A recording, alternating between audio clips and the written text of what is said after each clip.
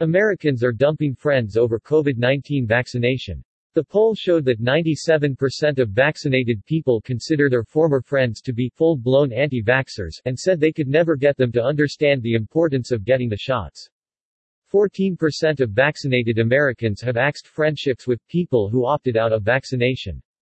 81% of Democrat survey responders said they were fully vaccinated. 64% of Republican survey responders said they were fully vaccinated. New nationwide poll, conducted in early September, revealed that 16% of U.S. residents who took part in the survey have ended at least 3 friendships in the past year and a half.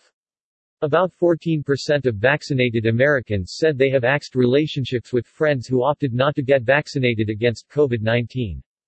Americans have been discarding friends from their lives during the coronavirus crisis, and for those who have chosen to get jabbed, friends' positions on the COVID-19 vaccination were often the relationship breaker.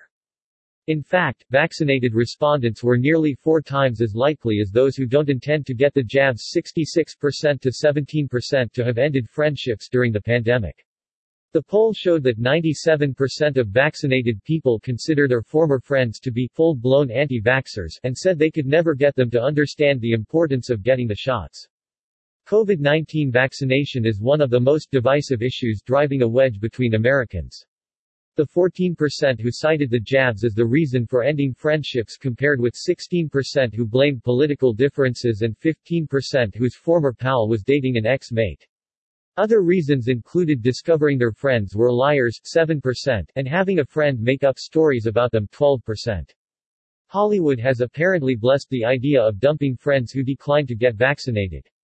Actress Jennifer Aniston, ironically, a star of the television series Friends, said last month in an InStyle magazine interview that she had ended relationships with people who refused to get jabbed or chose not to tell her their inoculation status. "It's a real shame," she said. "I've just lost a few people in my weekly routine." Actress Jennifer Aniston. The level of vaccine vitriol has escalated in recent weeks. Radio superstar Howard Stern recently blasted all the ads in our country who won't get vaccinated and said those who don't get the jabs should be denied hospital beds if they get sick. "Stay home, die there with your COVID," he said. Radio superstar Howard Stern. News said 81% of Democrat survey respondents were fully vaccinated, compared with 64% of Republicans and 69% of independents. About 57% of Republicans and 41% of Democrats said society is too critical of unvaccinated Americans. Tolerance for vaccine autonomy is waning in the USA, as President Joe Biden last week ordered all businesses with 100 or more employees to force their workers to get the shots. "We've been patient, but our patience is wearing thin, and your refusal has cost all of us," Biden said of unvaccinated Americans.